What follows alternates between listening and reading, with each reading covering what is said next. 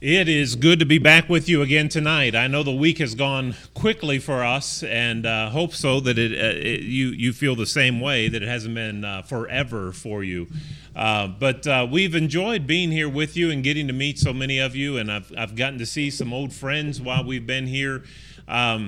It's been well. I've looked forward to this meeting for a long time, and we've had some problems with scheduling and so forth. But it finally came to pass, and it's been great. I hope that you have been uplifted by some of the messages and encouraged. That's the purpose of these meetings, and I know that we have. We've had to drive back and forth each night. I teach in the school of preaching in Carnes, and so we had to get back for classes. And but that 3 hours driving to and from, we've nearly settled or solved every problem in the world. So by tonight's drive home tonight, I think we'll have it all solved. But anyway, it's been good to be with you, and it's good to be with Randy. You guys, I hope that you tell Randy how much you appreciate him and the work that he's doing here. Randy is one of the most hardworking, knowledgeable, committed, and I can't read your writing, Randy. What's that say? I'm sorry. I shouldn't have done. I can't stop myself sometimes. But no, seriously, he is a great guy, and his family, and you're blessed to have them here, and I hope you'll hold their hands up as they're trying to do the work here as well. The building has been full every night. I really appreciate, it's discouraging sometimes to go places, and it's obvious that no work has been done. It's just maybe this is just what we do each year, and we go through formality. But the attendance has been great, and I appreciate that. And it's not that I wouldn't preach to smaller crowds. I've done much smaller assemblies before. You guys have packed the building. But when I was in college, I preached. There was a church that was kind enough to let me practice on them many years ago. And there were 22 on Sunday morning and 8 on Sunday night, and we knew that's how many it was always going to be. And we knew that we didn't start by the clock. We started when they got here. We knew who was supposed to come on Sunday night. Well, they had 2 rows of pews like this, but on Sunday nights there would be 8, and they would sit in the first 2 rows right there. And there was an older lady who fell asleep every Sunday night, every time. And her head would fall back, and her mouth would open, and she would snore almost as loud as I talked. And I couldn't look away, to get away from her and look over here, because nobody's sitting over here. And I had to just preach to this woman who was snoring at me. And again, Randy, if you can behave tonight, we'll be fine. I know we get tired as the week goes on, but like I said, it's just been great being with you, and we appreciate you all. Wish the best for you as you go forward. Serve the Lord. Don't give up. One of the saddest things to see in people are people who have given their lives, the vast majority of their life, and get close to the finish, and then they quit. There's nothing more sad and tragic than that. Hang in there. All the way to the end, and you'll have eternity to be thankful for that. Tonight I want to talk about why should you be a Christian? Why be a faithful Christian? You do know that if you're a Christian, it's going to be hard. I don't know. Sometimes Christians tell lies, and one of the lies that we sometimes tell is, hey, you want your life to get better? Give it to the Lord, and your life will get easier. Not so. Maybe, but maybe if you become a Christian, you're going to have hardship. I know that Paul said in 2 Timothy chapter 3 and verse 12 that all who live godly in Christ Jesus will suffer persecution. I also know that Jesus said in Matthew chapter 10 that if you become one of my disciples, you're going to have enemies in your own family. Your sons and your daughters will become your enemies. Your father and your mother will become your enemy. You'll have people that will hate you. If you become a child of God, you're going to have to deny yourself Take up a cross and follow Jesus. All of these things were told ahead in advance. And so I think it's a really fair question as we go out and tell the world, give your life to Jesus. If they responded and said, why? Can you give me a good reason why? Because I know the Bible says the things that you just said, there's trouble ahead for me if I give my life to the Lord. So give me a good reason why I should be a Christian. Or give me a good reason why I should be faithful as a Christian. And I want to do that tonight. But I don't want to give you a reason. I want to give you 3 reasons. If you're not yet a Christian, I want you to listen to what I have to say tonight. And I want you to weigh the evidences that I present, and I hope you'll make a decision for the Lord. If you're already a Christian, but maybe you've let some space come between you and God, you're not as close as you used to be, and you know deep down that probably there may be some things in my life I wouldn't really want the Lord to come back tonight because of these things. If you're not in a right relationship with God, I want you to give these 3 considerations some attention and thought tonight. The first reason why you ought to be a Christian or why you ought to be faithful as a Christian is because of what Jesus did for you. You owe him. You do realize what he did for you. He died on a cross for you. And we sometimes talk about the cross and we talk about the agony and all those kind of things. And yes, and we will again. But let me start back just a little bit. And let's talk about the humiliation of the cross before we ever get to the cross. Do you remember what Paul said in Philippians chapter 2 and verse 8? He said that Jesus humbled himself. He humbled himself. There's a humility in what he had done. He humbled himself and took on flesh, became a man, and he emptied himself. He didn't grasp at that position of equality with the Father, but he let loose of that and took on flesh, humbled himself, even to the death of the cross. Not just that he died, but it was even to the extent that he died on a cross. And that was a horrible death and humiliating. I mean, basically, they strip you of your clothes and hang you out for everybody to gaze at. Do you know how humiliating it must have been for Jesus to have been crucified and the whole procedure and walking down through the mockery and misrepresentation he must have heard in the streets of Jerusalem as he was carrying his cross, and they were saying, what's this guy being put to death for? Oh, he's a blasphemer. Jesus never blasphemed God. All the things that he must have heard within earshot of all the masses that must have crowded around as he walked, none of it was true. You don't think that's humiliating?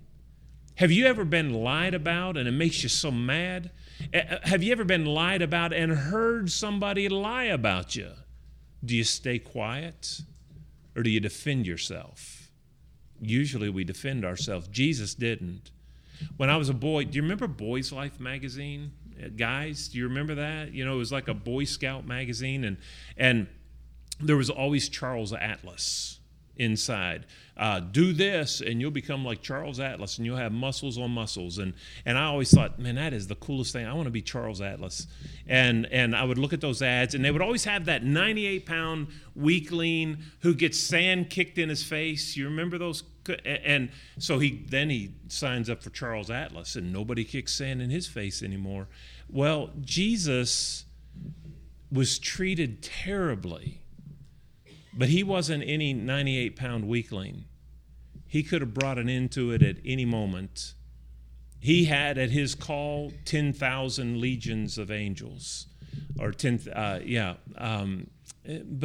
he didn't. He just took it, and that had to have been extremely difficult. I don't know if we've given that aspect any consideration as we reflect on the cross, the humiliation of the cross was hard. When I was in high school, there was a bus stop that we would get on the bus, and there was a girl who had been smoking pot that morning at the bus stop, and when she got ready to get up on the bus, she fell backwards and cracked her head on the concrete, and they had to call an ambulance. Now, I grew up in a little town of 3,000 people, maybe, and it had one main street. And my dad had preached there. Well, he preached there for 50 years in that same town. Everybody knew everybody. And so and we're right on the main street as everybody's going to work, and two police cars pull up, an ambulance pulls up. They take her away to the hospital, and then the police want to interview those of us who were at the bus stop to say what happened. So it was my turn to get called off the bus, and they call me in front of the bus, and these two policemen are talking to me with their cars and blue lights on, and everybody's going to work going, "That's that Higginbotham boy. His dad's a preacher. What in the world did he do?" I was so humiliated that morning. I had done nothing. But yet I know everybody that drove by thought I had done something horrible because of what was taking place, what they saw. Do you not, maybe that helps you to understand what Jesus must have felt as the masses thought he had done something horrible, worthy of death, when he had never done anything, thought anything, said anything that was the least bit wrong. He's the only perfect man that ever lived, and we put him on a cross. It's unbelievable. But the suffering of Jesus begins with that humiliation, and you think about all that. Then you think about the agony of the cross, and that agony doesn't begin with that first nail. That agony begins, well, in the Garden of Gethsemane. Luke chapter 22 and verse 44, the Bible talks about how that Jesus perspired, and it was described as great drops of blood. Now, that may be a metaphor for, he was, or simile for, he was just really perspiring, like a person would when they were bleeding freely. That could be what it means, but there's also a condition called hematidrosis that is a physiological condition that possibly, when under stress, your capillaries burst and blood can mix actually with the sweat glands, and then when you sweat, you perspire, it would coagulate little droplets of blood on your body. It could have been a physiological explanation, and it's Luke, the physician, who's the only one who mentions this. So I don't know whether it's just he was perspiring profusely, or if it was a physiological thing. I don't know, but I know that he was under severe stress, and Luke says he was at the point of death. It was that heavy upon him. And then after he was taken from the garden, they took him and they scourged him. Matthew chapter 27, verses 26 and 30. That scourging implement was, leather straps that had glass or some sharp bone in it, or a rock that you would hit a person, and it wasn't just welts like snapping somebody with a towel. It would literally tear your flesh. Did you watch The Passion of the Christ years ago, or ever see that? I mean, that was one of the most graphic scenes. And I remember somebody saying, "Oh, that's so over the top. That's ridiculous. Nobody would even survive that." Right. People didn't sometimes survive those things. It would kill them. Josephus, who was a Jewish historian who lived at the same time of Jesus, he said that many people did not survive the beatings by the Romans, the scourgings. He said in his own words that those scourgings would dig deep wounds in a person's flesh. I'm afraid the Passion of the Christ had it pretty accurate in the way they portrayed the beating of Jesus. Now, the Jews had a law that said you can only beat a man 40 times, and they would stop at 39 in case they miscounted. The Romans had no such law. I don't know how many times Jesus was beaten. There's no telling. But I do know this: he must have been weakened and in a horrible situation when they were through with him.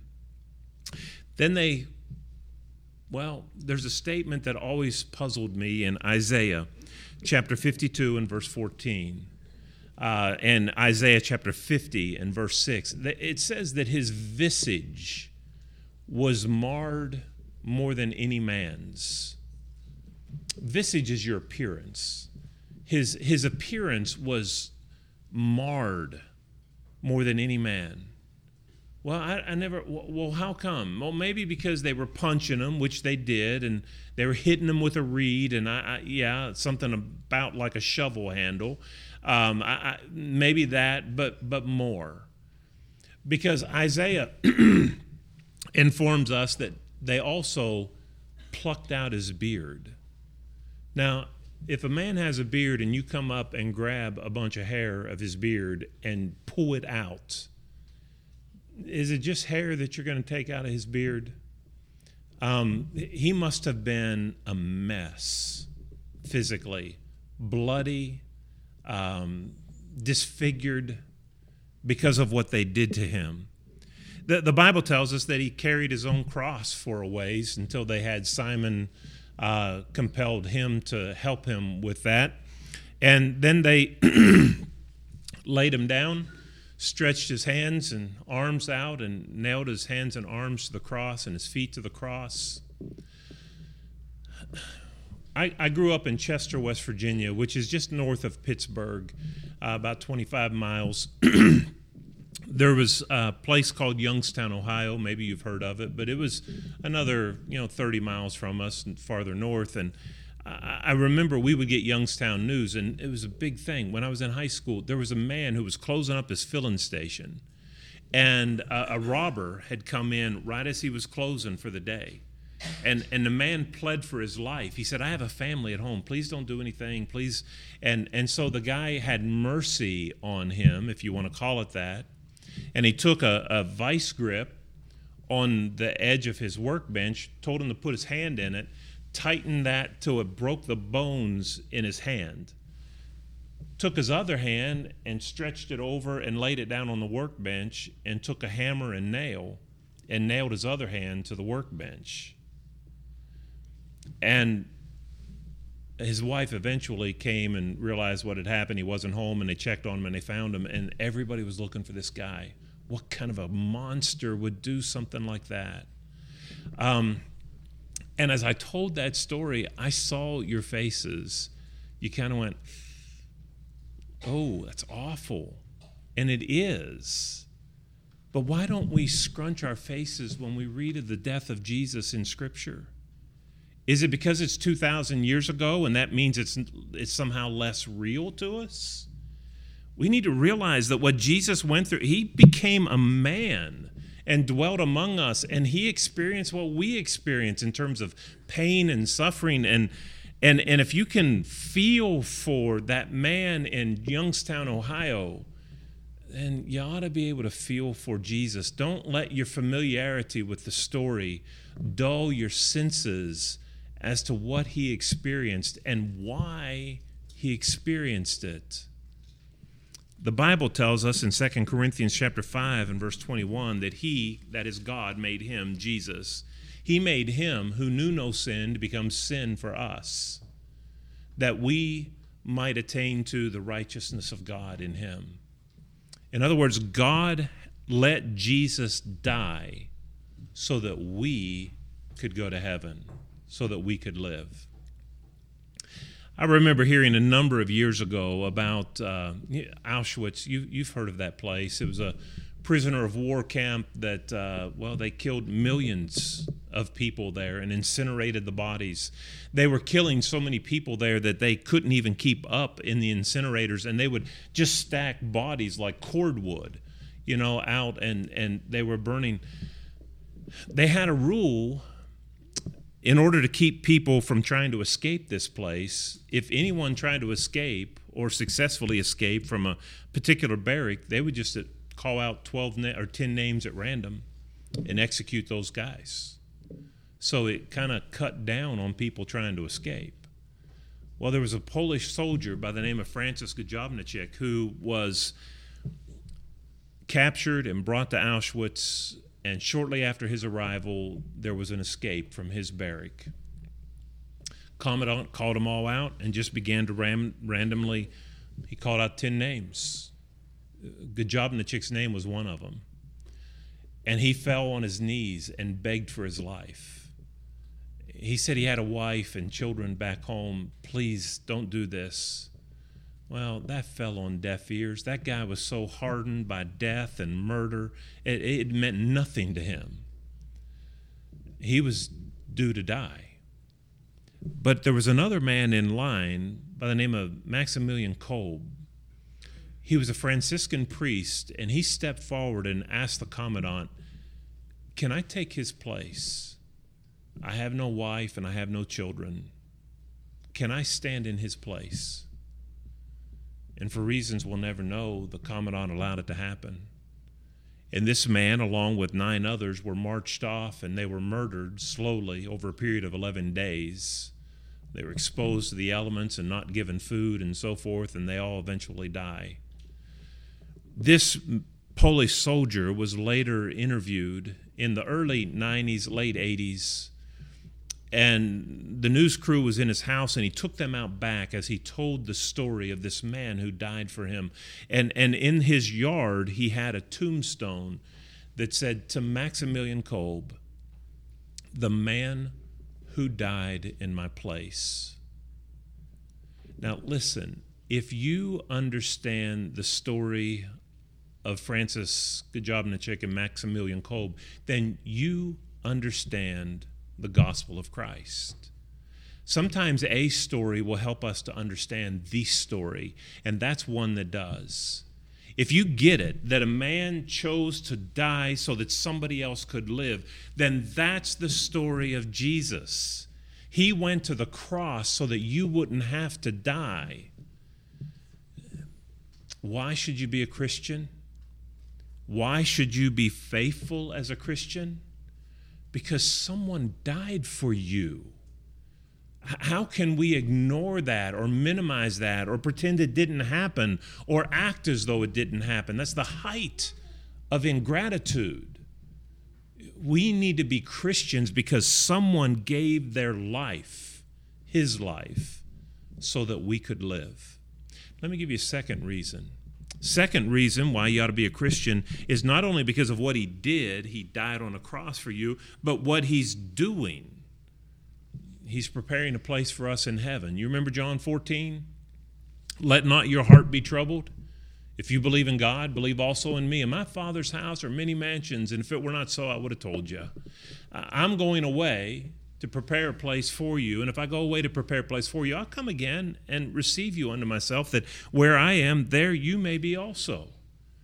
Jesus said, "I'm going away. I'm going to die. I'm dying for you, but when I go away, I'm going to prepare a place for you, and I'm going to come back and get you and take you to it." Don't you want to go to heaven? The longer I live, the more I want to go to heaven. I suppose there was a time in my life when I was much younger and I wanted to graduate from college. I wanted to get a job. I wanted to get married. I wanted to have kids. I wanted to get a dog. I never was allowed to have a dog when I was a kid. I wanted a dog. And there are all these things that you want to do in life, and then you've done them, and as you get older and closer to the end, there's less to look forward to. There's more trouble in your future because our bodies break down. I understand why John, in the book of Revelation, this elderly man, maybe in his 90s, says, "Lord, come quickly." I get it. That may not be the cry of a 20-year-old, but I can see why it would be the cry of an elderly man. Heaven is a place that I want to participate in. I want to serve the Lord because I want to go to heaven. I want to be with the Lord. And what is heaven? I mean, you hear it described. I don't know how, it's not, you go to the book of Revelation and you have walls of jasper and a gate made out of a solid pearl, and there's street of gold and a crystal sea. Those are attempts to describe the beauty and the majesty of this place. Heaven isn't physical like we have here. It's a spiritual realm. God is spirit and will be spirits. And so how can you, like if you were to talk to a Native American who lived 200, 300 years ago, How would you describe an airplane to that person? An airplane? What's an airplane? Well, it's kind of like a giant bird that you just kind of get on its back and it flies you place. You might use that. Oh, okay, I kind of get that. Not literally, but it gives you a description. And that's what John is trying to do in the book of Revelation. Jesus reveals this. Tell these folks that it is wonderful. It is fantastic. It's magnificent. It's beautiful. You don't want to miss it. Not only is it all those things, but you know what? One of the best things and the most compelling thing about heaven to me is that it's a place of reunion. Have you had people die that you loved and you're heartbroken? Listen, heaven fixes all that. And all the inequities of this life where you just, life has been a bummer. I've been cheated of joy because of all these circumstances. Heaven rights all those wrongs. I want to be a part of that. When our oldest daughter was just a little girl, when we'd have these nightly prayers, she would pray for her mansion in heaven. Lord, I want mine to be pink. She made specific requests. I want a pink mansion, and I want it to be big enough so that Grandma and Granddad and Grammy and Papa and all my cousins, she went through this big long list of everybody that would be housed in this house. And I always laughed with Kim. I said, my idea of heaven was not necessarily living in the same house with your mom and dad forever, but it was my daughter's concept, and she had it right in her childlike way. She had this. It's going to be a place where we all get to be together, and she's dead on there. Do you not long for that? To be reunited with people that you loved and you miss and you're heartbroken because they're gone. I want to serve the Lord because I want to re-engage with people where goodbyes don't have to be forever. They can just be temporary. When we first moved to Glasgow, Kentucky, now about 30 years ago, there was a little boy who had been born. He was born with a tumor, a brain tumor. They gave him 5 years. They did surgery on him, and he was blind because of the surgery. And they said, we can't do anything more than what we've done. We are estimating he'll live for about 5 years. We moved to Glasgow in his 5th year of life, and he was sick. And I went to his house one day. He was dying when I went to his house, and he was laying on his bed, and he had toys all on the edge of his bed. His dad told me, well, those are there because he knows he's dying. We've talked to him about all that, and he wants to take those toys to heaven with him. And so he asked the father to put them on his bed so that he could take them when he died. Some of the toys were still in boxes, had never been opened, because he would listen to TV and he would hear a commercial and he'd say, Dad, will you go get that for me? Because I'd like to have that in heaven too. He was too sick to play with it, but his father would go, of course, and go buy what it is that he wanted. And as that little boy laid there, he said, I know what's going to happen. My mom and dad told me I'm going to die, but the angels are going to come, and they're going to take care of me, and they're going to take me to be with Jesus. And then he teared up, and he said, I just wish I could take my mama with me. Man, that's heartbreaking. It wasn't a week and a half, 2 weeks maybe, that I stood at the head of that little boy's casket. Everybody had filed out of the funeral home except his mom and dad, and they stood there and they were bent over in that casket, loving on that little boy. And I stood there and I thought to myself, how do you walk away? They invested their life in this little boy and he's gone. How do you walk away? I know the answer to that, and I knew the answer when I asked it in my mind as I watched them. And the answer is this: that is not the end. For the child of God, those don't have to be the end. That's just a temporary separation.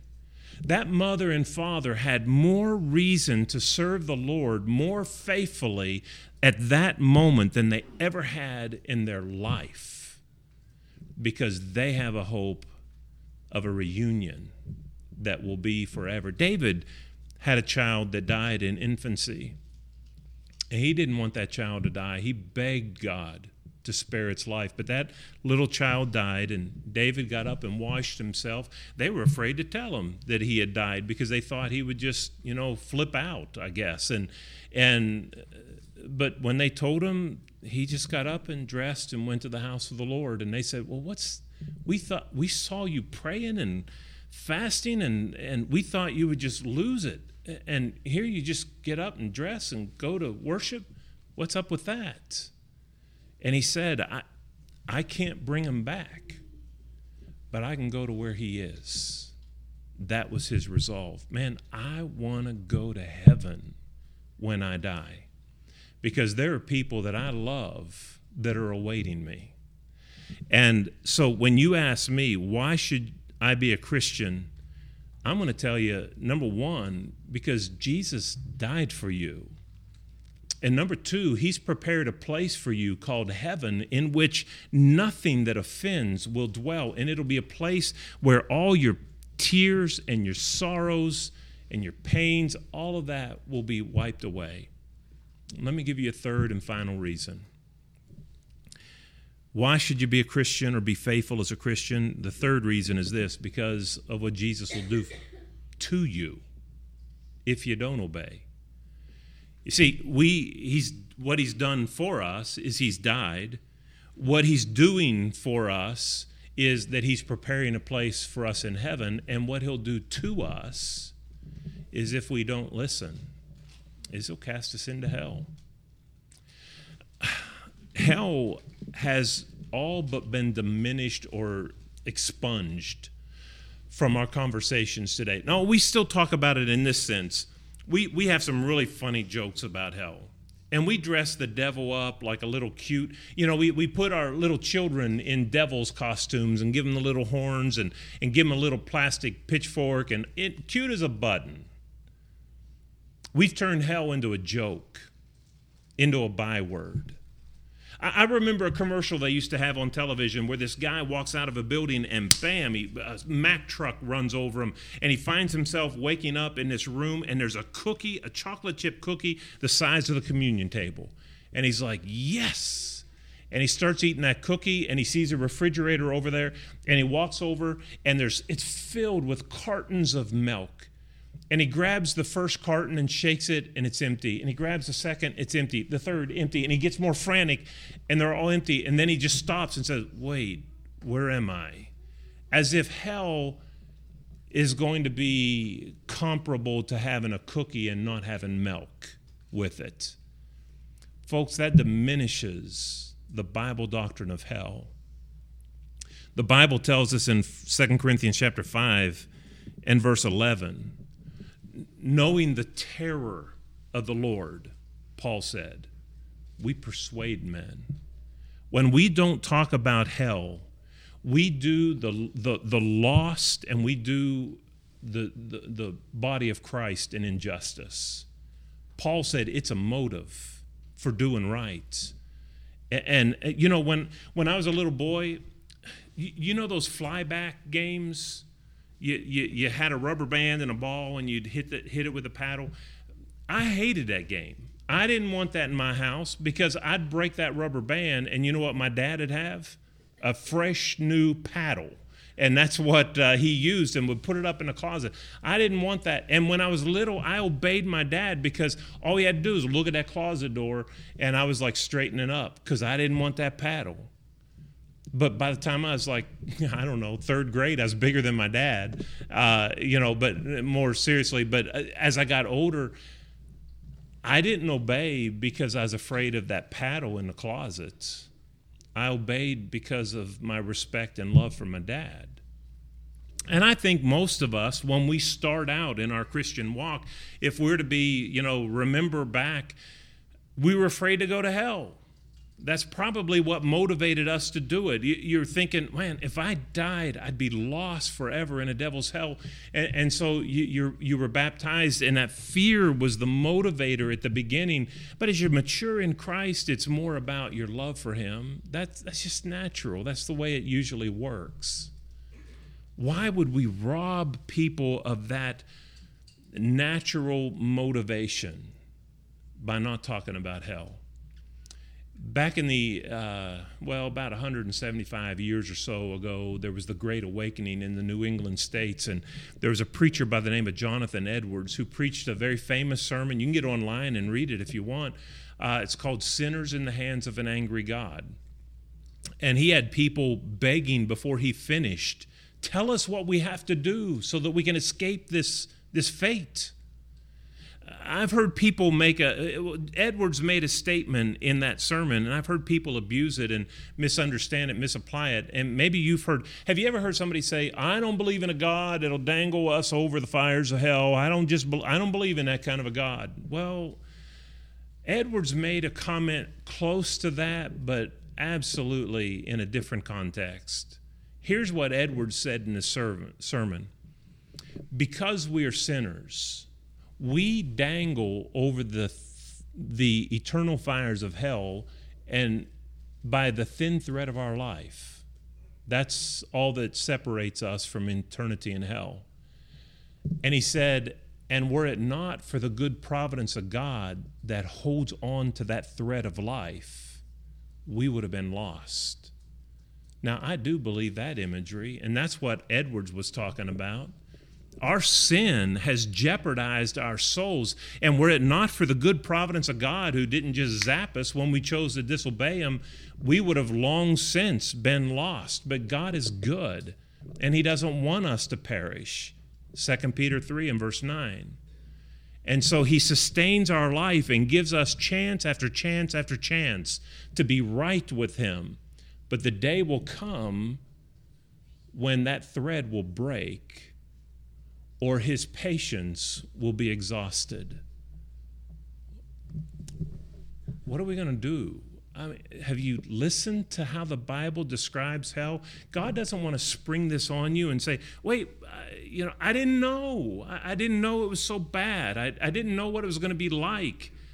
So he describes it. Jesus talks about it more than anybody else in Scripture. It's a lake of fire. It's eternal. The smoke of their torment arises day and night forever and ever. There's no time out in hell. You can't just wait, time out. Let me just catch my breath.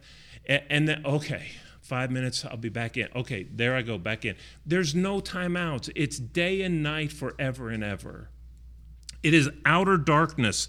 We picture hell as this great big party place for all these people that are like good old boys, and that's not it. The devil isn't going to be like the kingpin, all these people having a ball. Everybody's going to be in their own personal struggle with this horror of this place. And it's not if it were 1,000,000 years long, you could say in 999,999 years and 364 days, I'm going to be out of this place. You can't say that. There's no pity. There's no, I'll just let them out. You will be, if you die outside of Christ, you will be a sinner in the hands of an angry God. In Hebrews chapter 10, the writer of the book of Hebrews says, people who died who sinned under the law, the old law, they were punished. And then he said this, but of how much sorer, that's worse, how much sorer punishment do you suppose those worthy who have trodden underfoot the sacrifice of God, who have counted his blood as a common thing, and who have insulted the Spirit of his grace? You think you can get by and God's going to be cool with you If you reject the sacrifice of Jesus, oh yeah, I know he died on the cross. I get that story. I know it. I believe it. And someday I'll do something about it, but not yet. If you die in that state, you treat that sacrifice as no big deal, and you treat that blood that he shed as everyday stuff. Nothing special about that blood he shed on the cross. If you use it as like a rug to walk on, to trample on, just to wipe your feet on, if you think you can insult the Spirit of God's grace like that and get away with it, you're mistaken. God says people who do that have nothing left but a fearful expectation of judgment. Hell's real. And quite frankly, sometimes it sickens me when I think about it. When I was in high school, there was a boy that I grew up with. We were on the same baseball. Well, we played baseball together on opposite teams, but we played all the sports together. He was an All-American or All-State middle linebacker, athletic, blonde-headed, blue-eyed, good-looking young man. And I was picking up a bunch of guys to go to basketball practice one day, and an ambulance passed us on the road. And we said, man, somebody must have gotten hurt bad, because it was flying. We got on out to practice, and about in the middle of the practice, a father came into the gym and called me off to the side and said, I've got some really bad news. And he told me my friend had died, was killed in a motorcycle wreck. I had never really experienced death. I mean, that was one of the first times that somebody close to me, and I was old enough to understand and all that, had died. And it was, I remember standing at the casket with his mom and dad. And as people filed by, they would say things like, he's at peace. God needed another angel, all those kind of things. And it was then, I remember it as if it were yesterday. It was like a ton of bricks had dropped on my shoulders, because it was the first really realization that I think I ever had of what it means to be lost.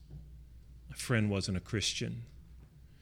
And I know, I'm not judging him. I know he wasn't a Christian. And he knew the difference between right and wrong. And I'll leave it at that. But if I understand the Word of God correctly, and you die outside of Christ, and you know and what sin is and understand, you're lost.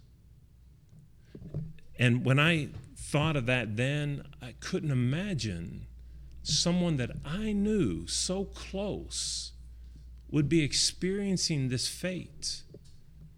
And you know what? He still is, if my understanding is correct. There's nothing that can be done about it. And he will for all eternity. And that sickens my stomach sometimes when I think about that. How can someone that I knew and was so close to, man, they're experiencing that? And it could be the person in the pew next to you, or it could be you in the pew. Oh, and if you think, well, that won't happen to me, I was speaking in Louisville, Kentucky at a youth rally. I picked up a bunch of kids from our youth group, and it was like 5 o'clock in the morning, and we had a van packed full of kids, and we headed out, and it was the last traffic light in the city, and somebody in the back, one of the teenagers in the back of the van said, hey, has anybody ever seen a dead person before? I don't know why he said that. Teenagers, they say things, it was the weirdest thing to say. And nobody in the car, van had seen one until about 15 seconds. Because when that light changed, we went forward and crested a hill, and there was a car wreck in front of us, and there was a girl that was thrown through the windshield of her car, and there she lay in the middle of the street right in front of us, killed instantly. And there is her body in front of us as we go to a youth rally that morning. That girl was 18 years old. She was going to work at McDonald's trying to pay for college. You think she woke up that morning and said a special goodbye to her mom and dad because she thought it might be the last day of her life? Nah. But it was. We don't know how long we have, and hell is real, and it's eternal, and it's for keeps. And God is not going to back down and say, well, I just like you so much. I know what I said. I'll just let you come on into heaven. Listen, he has investment in this. He gave his son, and you know it. Now, what are you going to do about it? If you ignore that sacrifice and walk on it like it's a rug and insult him in that way, you won't be the recipient of pity. You'll be the recipient of his eternal vengeance. Why should you be a Christian? I've given you 3 reasons tonight, and I really don't have anything else to give you. We can talk about games and excitement and fellowship and all those kind of things. Those things are good, but listen, I don't know anything that would motivate you any better than what the Bible gave us. Jesus died for you. He's preparing a place for you in heaven. And if you don't, there's a place called hell. So what about you? I don't want you to make decisions based on emotions or anything like that tonight. You know what I want you to do? I want you to do exactly what Isaiah the prophet told the people to do in the Old Testament. Isaiah 1 and verse 18. Come, let us reason together. Though your sins be as scarlet, they can be white as snow. Though they be red like crimson, they can be white like wool. I want you to use your intellect tonight. Why would you not serve the Lord? Why would you not be a Christian when someone has died for you, loved you that much, and they prepared a place for heaven, a place in heaven for you? And if you don't, well, there's a place called hell. Why wouldn't you obey the gospel, knowing that? And if you're a child of God and you've let distance come between you and God, and what if you died tonight? What if he came back tonight? Are you ready for that? Are you ready to face eternity separated from God with the knowledge, man, I had it. I could have been in heaven, and I let loose. I'm just encouraging you to do the right thing. I don't have anything else to offer than what God's word offers, and it's sufficient. If you need to obey the gospel, do it tonight. Not tomorrow, but tonight. And if you're a child of God already and maybe unfaithful and you need to make your life right, don't worry about what other people think. They're not going to be there with you in the day of judgment. If you need to make things right and ask for prayers, then come forward as we stand and sing this song and get your life right with God. Let's stand and sing.